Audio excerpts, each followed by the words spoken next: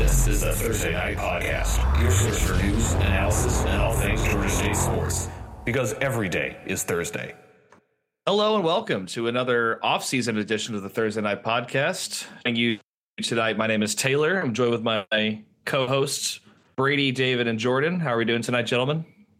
It's good to be back. I feel like we did this last time. Literally last time. We were kind of like, it's good to be back. Yeah, except last time was like 2 weeks and it's been 5, I think, if math is correct. Kind of speak on that for a minute. We realize that this is our first off season, so we're still working out the kinks. As the news gets slower, obviously the podcast is going to slow down just a bit as well. We want to be able to put out episodes that we feel like we have enough to talk about. So we waited a little longer on this episode, but we do have quite a lot to get to. So speaking of which, we'll do a quick rundown of what we're going to be talking about today. In the basketball world, big changes coming to the program, big emphasized under Coach Lanier. The pod system in the Sun Belt Conference basketball scheduling has been done away with, and we got some updates on our seniors trying to take the big step to the next level. In football world, lots of comings and goings in the program, and we have a confirmed night football game against Furman as our home opener. And then switching over to baseball, Greg Frady has been let go as our head coach, and we're going to break down Hunter Gaddis was drafted highest Georgia State player ever drafted in the MLB draft. So without further ado, we got a lot to get to, gentlemen. Let's kick it off with basketball. Oh, let's talk about that pod system that never happened. Right. So just to clarify what's going on with this, it was the middle of this past season.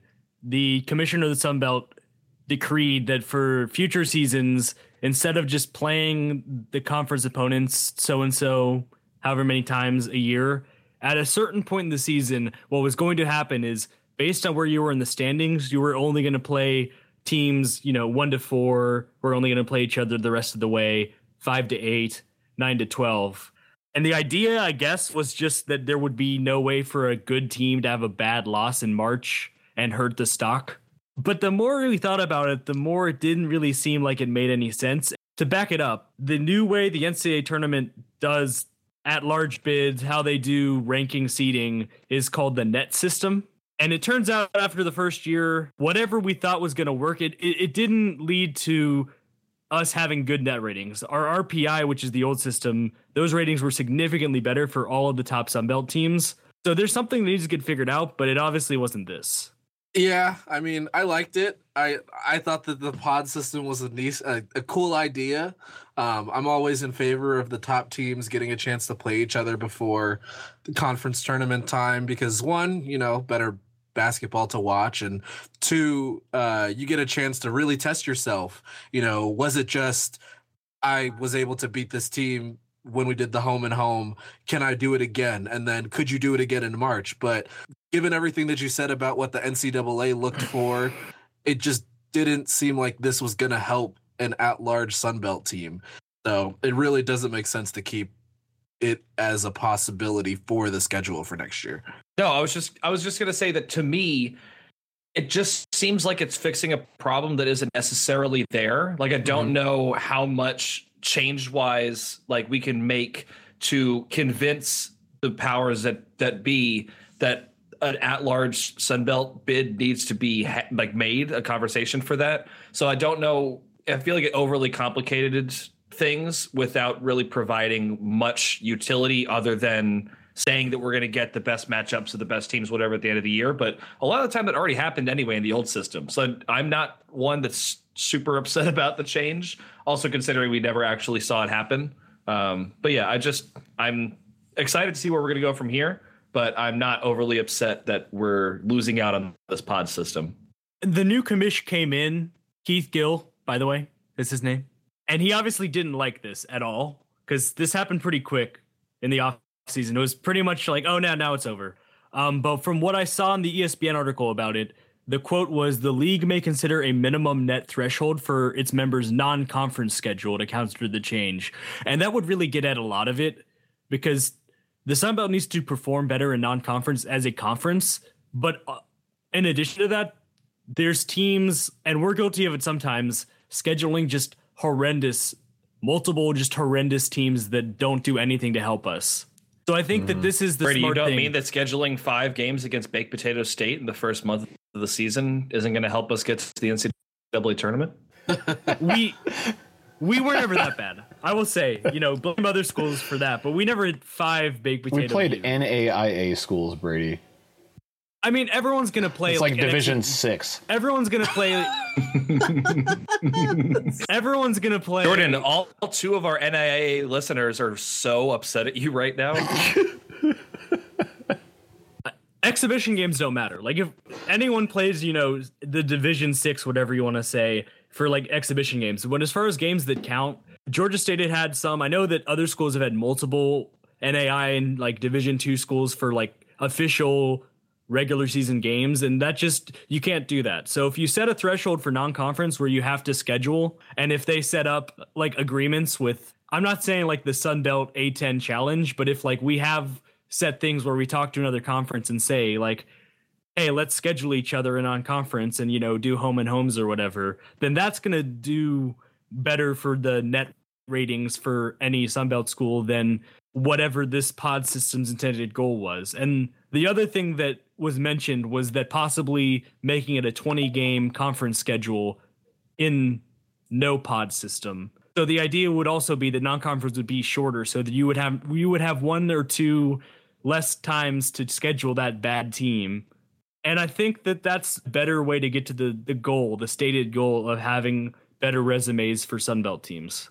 I want to jump in here and just look. I just, out of pure curiosity, went and looked at our last season's schedule. And obviously this is going to change because Coach Hunter was the one that set a lot of the out-of-conference stuff. So we're going to have to see how Coach Lanier takes an approach, or how he approaches out-of-conference stuff. But I mean, look at our first game, versus ETSU. That's kind of obviously a little wash. We've had this home and home series with Montana. Mercer is like another in-state rival. Then we did the Cayman Islands Classic. Got matched up with like some good teams. Georgia, Creighton, St. Bonaventure. None of those teams are like necessarily going to roll over. Tulane at Liberty, at Alabama versus UT Chattanooga, Kansas State. I mean, these are names that we're playing in non-conference schedules. Yeah. And I think that was something we all appreciated about Coach Hunter, was that he really made a commitment to having a strong out-of-conference schedule, and he understood the importance in that. And yeah, in previous years, it was a little lacking, but it definitely in the last year or two, he definitely, I think, stepped up the out-of-conference level of difficulty. And we're not playing any of those Southern Regional Polytechnic Trade School of the Arts anymore. Well, we definitely did that before, and there are some schools that still do that too much. And part of it's probably it's hard to get teams to come to wherever, especially because for the same reason we want to boost our numbers, like that team who doesn't want to play in Monroe, Louisiana or wherever because that road loss looks really bad for them, whether or not it's a fair thing, like the numbers bear out that would be a bad loss. And so teams are going to be reticent to go on the road to some of these schools. And so they schedule who they can get to come there. And that's just the reality of the business. So it's not a perfect fix, because there's still going to be some issues with that. But if that is the way they go, then that's going to be a better way of making this work. In other basketball news, we're making some big roster moves, emphasis on the big. We are getting some big boys in this program. Definitely not getting smaller boys. I mean, we were literally there. I mean, Brady and I were at the press conference when Rob Lanier said, we're going to bring some size into this program, and we're going to go out and, get some guys that we think that can transform a little bit of the look of our team. And he has literally done exactly that. So I'm super excited, and kind of like in a nervous way, because it's been so long since we've had really any size to this program outside of those like 1 or 2 token big men. But who was the last really notable one? Like Eric Buckner from like the Rod Jordan Barnes era? Tyson is big. He wasn't he's like 6'9", 6'10". But I mean, that's what I'm saying. Like we had one that guy's pretty tall if you see him on the street. But I mean, we just pulled in 2 6'10" guys month. 3. Yeah. Well, excuse me, Brady. So let's run it down real quick. Out of high school, Jalen Thomas from Detroit and Joe Jones from, quote, Canada, but actually Buffalo, New York. Recently, we got the news that Elio Siseme is going to be a grad transfer from Cincinnati. He's going to sit this next year. He can't play, but he's going to redshirt and have 2 years after that. So it's interesting, though, because the fourth name of new players is JoJo Toppin, who is also sitting out. So we continue to have multiple grad transfers from good programs. And I guess that tells me that Coach Lanier does trust the depth of who we have, because he's going to have 2 more scholarships redshirting. But it's going to be interesting to see with the size. It's going to be a totally different team. I don't know how many different ways we can say that. We're going to probably keep finding new ways to say it, or just say it the same way because it's still true. It's going to be a different Georgia State basketball program. It definitely is going to be a new basketball program. And I know we've hit on it a lot, but clearly Coach Lanier was not kidding when he said he wants Georgia State to look guys in the face when we're in the NCAA tournament. So, I know a couple of these guys will have to sit out for a year, but truthfully, in the 2020-2021 season, Georgia State is going to be a much bigger team than we have seen them in recent years, and maybe even ever, honestly. The one thing I would mention, though, not that it wasn't the emphasis of Coach Lanier to add in bigs, is we did definitely have a pretty set backcourt. Like, we did have a lot of guys coming back. We have Kane coming back. We have Damon coming back. We got the 2 transfers, Corey Allen and Justin Roberts, who are going to play. We have Nelson coming back. So part of it was a function of where we had less depth was the front court. But I think there was also, even if we had guys here, I think that what Coach Hunter deemed what he wanted in a big man wasn't going to be what Coach Lanier wants to run in his system.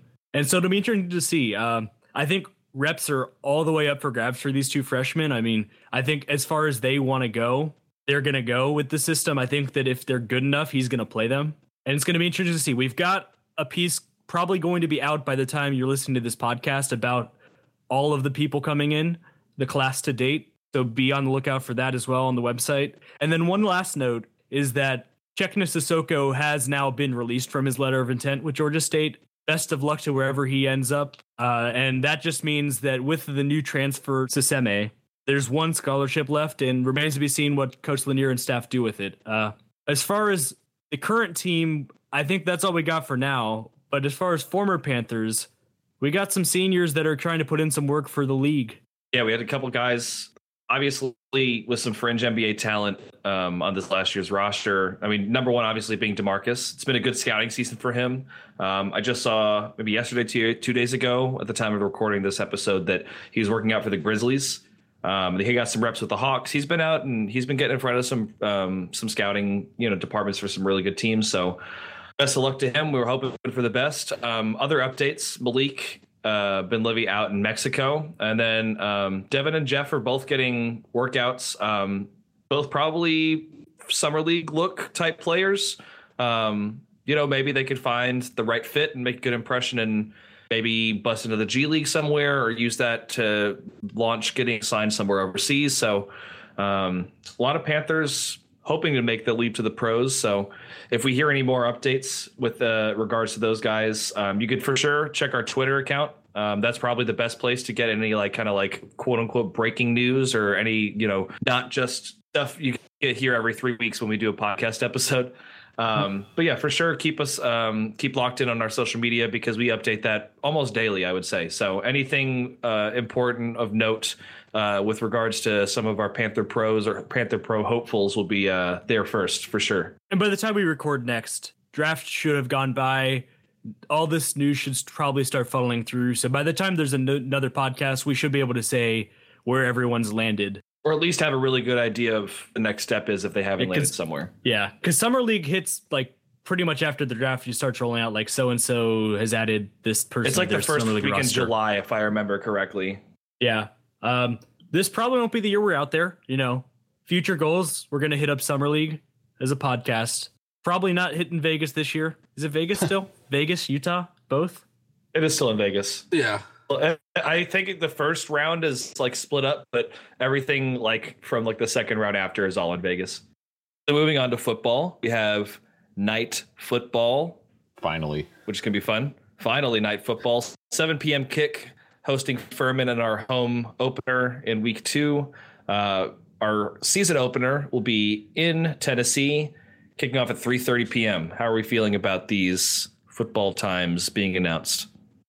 I am so glad we finally have a Saturday night, actual night football game. I think the last time that happened was UTSA in 2012 or 2013. 2012. Yeah, they made that I wear my sunglasses at night, like night light sunglass video thing. Oh my god, it's hilarious. Go watch it. A real fun piece of Georgia State football history. I will say it is interesting. Like it's not that interesting, but it's different that we don't have a home opener as our opener. It's the first time ever. We're starting on the road. Well, I for one welcome our new 7 p.m. Saturday kickoff overlords. After the debacle that was the 2 p.m. Friday kickoff in, 2016? Why? Just yeah, that was not fun. Stop it. It is interesting. It is the first road opener for Georgia State football program. That's just weird to even think about. Like have started every season at whatever home it was for us. The Georgia Dome for several years and the last two Georgia State Stadium. And so that's part of it. Is it's a little different because the Furman game is on Saturday because it's not the first week of the year and we're not starting on a weekday at home. So it's a night game. It's a Saturday. And then I just don't think that there's any reason to play any game in daytime until about October just because of Georgia weather. I think that it's possible we do anyway and that we'll be sitting here in a couple months and talk about like, why are we playing at 2? How sunburnt we got going out to these games. Right. But I think that it's possible, I know that many of the teams around the Sun Belt do 6 p.m. kicks throughout most of the year, but definitely in the early months. I know that's how our foes down south do it. And it's a smart thing. So we'll see where that goes. But I like that Tennessee's a little later, more time in the day to get there. Going to be interesting.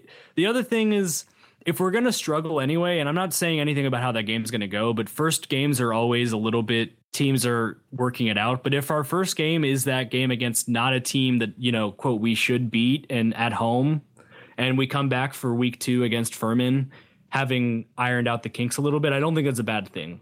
I will say regarding season opener being away that Knoxville's only like a 3.5 hour drive from like downtown. So I would expect to see probably a solid showing of fans. I mean, it's a close enough game. It's a big enough team that we're playing against that I think we'll get a solid showing of fan support on the road. I would hope. Yeah. We had a good group in 2013. Yeah. And I mean, you're always going to have a decent group just from, families of players, especially because we have a lot spread out from the Southeast. So whether they're coming from Georgia, it's a pretty convenient game for anyone who came from a state in the Southeast for their families to come. So I am glad that the trend has become now that we are playing all these money games, quote, quote, in the Southeast. The days of going out west to play Oregon, we can leave those in the past. Play regional opponents. There's a reason that's what everyone does. And it's not like there's any lack of football talent to play in the Southeast. If anything, like this is literally the mecca of college football right now. There's so many teams that you can go out and play these money games against, huge, big time draw programs, and you don't have to go play the Wisconsin but enough about the or the Oregons of the world.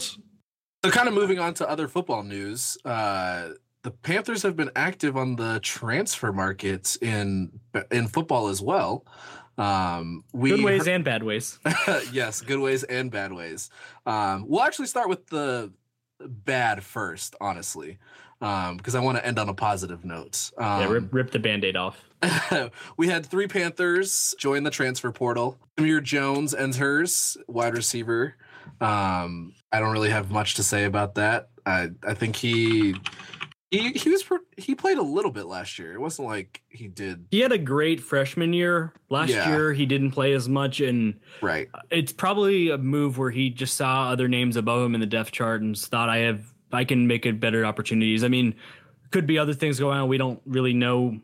We're never going to be privy to all what's going on behind the scenes, but it seems like it's probably searching for his better opportunities elsewhere. And, best of luck. I do think that there's a fair amount of receivers, so it wouldn't surprise me if it was just a busy receiver room and he wanted to see where else he could go.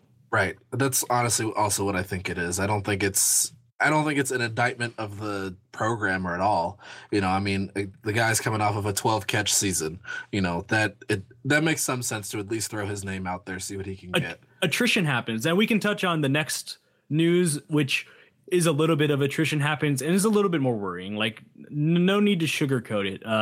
Both quarterbacks, Jack Walker and Swift Lyle, both of whom were the quarterbacks in the first two classes of Coach Elliott's staff, they're both transferring out.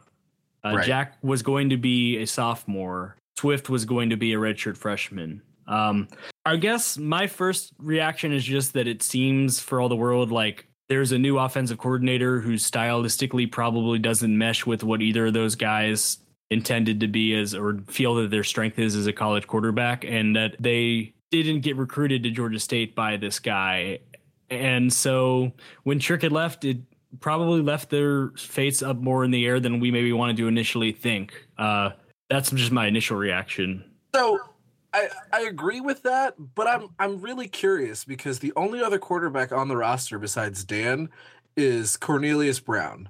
But And he's a he's pro-style quarterback. technically not yet. Like he isn't even. I think they're just arriving on campus, so it does make a dire. It does seem like a alarm bells thing when you say we have two scholarship quarterbacks and one of them just got on campus. Exactly, and it's really confusing to me.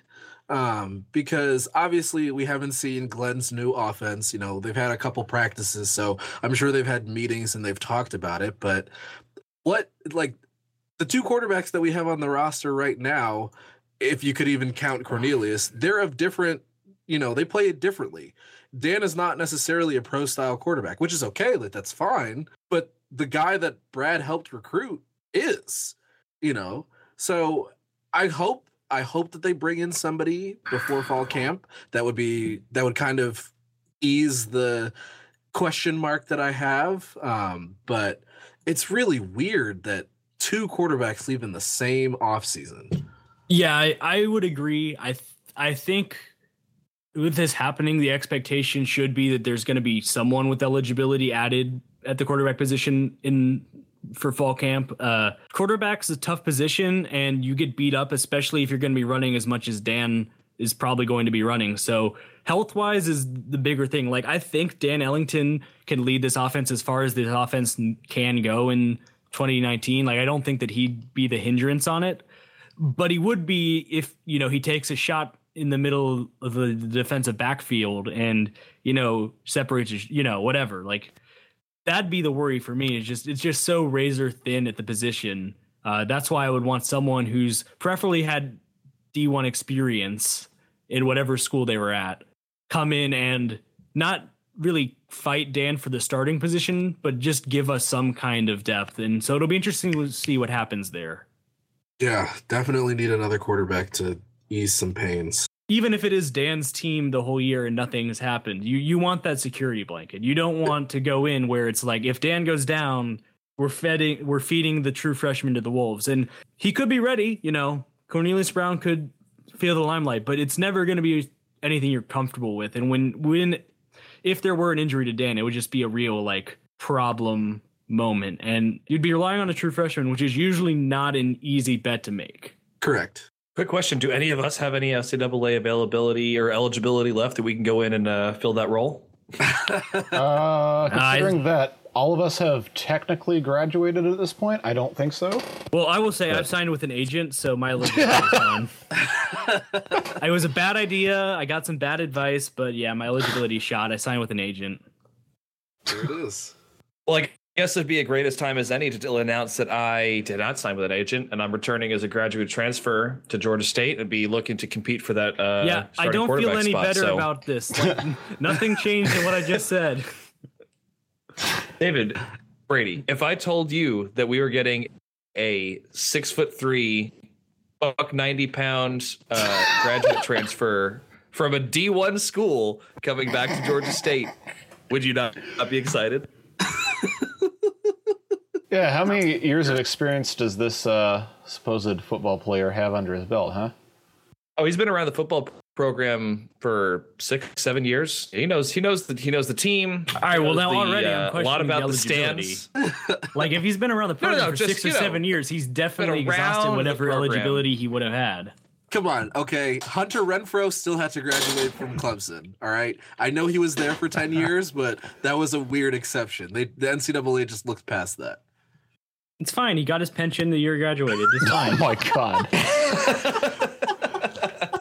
Who was that dude for Ohio State, the quarterback before Dwayne JT Haskins was there for literally 14 straight years. Yeah. His hairline looks man. like My guy dad's. got his doctorate on the football program's dime.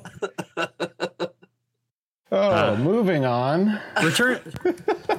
Returning to the good news, Georgia State did add 2 transfers to the program. So Kyle Wright, not the Braves pitcher. He actually is going to be immediately eligible. He was a freshman last year. I don't really know how this works because nobody knows how this works. But he transferred and is going to retain that year of eligibility. So he is going to come in as a redshirt freshman. And linebacker is not a particularly set position. We've got guys there, but if he can come in and compete, it's very possible that he's going to contribute from game one for the defense, and that's going to be interesting to watch. And the other guy is Corey Reed, was a wide receiver at Louisville. He does not have immediate eligibility, but he will have 2 years to play after sitting out this year. I mean, I like 6'3" wide receivers. Seems like a good position to have a 6'3" player at. For all of the problems the Georgia State program has had in its history, for pretty much since Trent Miles and staff got on campus, the wide receiver position has always been a strength of the team. And so I'm not like, whenever we add guys in, is adding a guy to a pretty good position group, and especially expecting there to be improvement in the passing game year 2, because every quarterback is better year 2.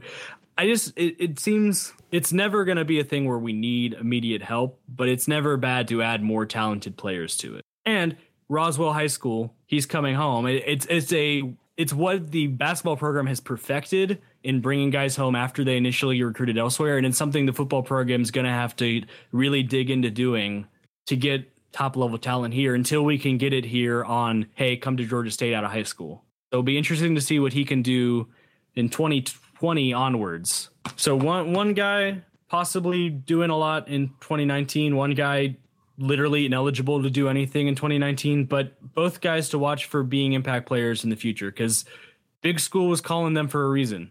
You must have seen something. So moving on from football, we do have some baseball news. Greg Frady's contract has not been renewed, so he will be let go as Georgia State's baseball coach. A couple quick facts about Coach Frady's tenure with the Panthers. So just a quick few facts about his tenure with the Panthers. He amassed a 370, 365, and 1 total record, but saw this year's campaign fall to a 15-41 mark, which pretty assuredly was the final nail on the coffin, with Bob making the change. David and Brady, you guys are a little more knowledgeable about just baseball in general than I am. Can you kind of lend some insight to the situation? Yeah, I mean, by all accounts, Coach Frady was, a decent coach. Georgia State athletics seemed to love him. And he loved Georgia State athletics. Like, in the limited interactions I've had with him, nothing but respect for whoever. Nothing but nice things to say about him, the person, and him, the Georgia State ambassador. As far as those things go, he was ticking the box. Right. And that's one thing that you want in a coach, that that ticking all the boxes obviously is important, but if ultimately you're not ticking the wins box, does the rest of the stuff really matter? I guess it just seemed like it was time to make a move. I know baseball is not the sexiest of sports at the collegiate level, but I think it's okay that this move happened. I mean, I don't know necessarily what Georgia State wants after this in a baseball coach. Obviously you want a guy that wins, but do you want a guy who's developing your program, or do you want a guy that's developing major leaguers? I mean, I think Coach Frady, as you said, was a great ambassador for the university. But ultimately, wins and losses really determine guys that have jobs and guys that don't. And as you can see by his recent track record in conference play, Georgia State really is not anything special as it relates to baseball, which kind of sucks. Georgia is a great state for baseball, and it's warm most of the months. Like, you should be able to cultivate talent, and you can't even use the excuse that sometimes people give football where it's a new program. No, I mean, they've had a baseball team for a while, and 3 consecutive years of 10 wins in the Sun Belt seems like it's not going to cut it. So I definitely understand the move. Even though by all accounts, Coach Frady is a fantastic ambassador for the university. Players love him, you know, from the conversations that we seem to have had with him. He seemed like a great guy, down to earth. You know, I guess it just seems like his contract was up and now is just a good time to make a move, you know? Yeah, I mean, it's a numbers business at the end of the day, and the numbers were going in a downward trajectory. And this year it was just, I don't want to pour over the stats for the team because the hitting wasn't up to par and neither was the pitching. And if you at least have one building block there, you have something to work towards. And if both of them had been getting worse. And the truth is the Sun Belt is not a bad baseball conference. There are good teams. Coastal won the College World Series a few years ago. There's several teams that are always playing in. Texas State was just left out of an at-large bid. It's not an easy conference to just take over, but it's a conference that we could be doing better in. And even with facilities being where they are until we see the program take the move to more downtown location as we're expecting, like you said, you can't just let the 2 positive tick marks for him negate the fact that winning is the name of the game. And I wonder where the hire is going to go. I don't know if we're going to try and get Georgia person, if we're going to try and get someone who's just won at some school wherever and just has a track record of winning whatever region they're from. But it'll be interesting to see, and nowhere to go but up really from where this last year ended. And I just want to say as an aside, we didn't really get up and running with baseball coverage for this past season, but we do intend to have more of a baseball presence going forward for Georgia State baseball. On a much brighter note, one Panther who had a phenomenal 2018-2019 season got actually drafted and was the highest drafted Sun Belt player this year. So congratulations to Hunter Gaddis, you know, for being drafted in the 5th round, 160th to Cleveland. This is for you. I hope they enjoy a very, I don't want to say specialized. It seemed like from the limited things that I've seen, it seems like he's a kind of a specialty pitcher. Not great on the fastball velocity, but you know, we'll see what happens when he's in the minors. So yeah, I mean, he's a sinker slider guy. Had a lot of success the season before this one. This one was okay, but he really he showed out for a national team in the past year. He put on in 2017-18. It's going to be interesting. It's a great system to get drafted into. I put this out right when the news came out on Twitter, but Cleveland has a really good track record of developing pitchers in the last decade. And so as far as like best landing spots for him, this has got to be in the top 5 just because of what they've done. It'll be interesting to see whether he ends up just starting as a reliever because he's a college arm and because they do have a lot of rotation guys already in the major leagues. But in a year where the team wasn't great, him still being the best guy off the board, I mean, it's about the talent in the MLB draft, and him being the top guy despite the team being what it was, it's a testament to how good he's been and how good he can be. So that's going to do it for this episode of the Thursday Night Podcast. Thank you guys for listening again. From the whole team, we'd like to thank you guys for your continued support of the podcast and our other projects. Be sure to follow us on Facebook and Twitter for more real-time updates with all things Georgia State sports. But for now, that'll do it for us for tonight. Again, my name's Taylor, and the rest of the crew, David, Jordan, and Brady. Thank you guys for listening. We'll see y'all next time. Peace. See you.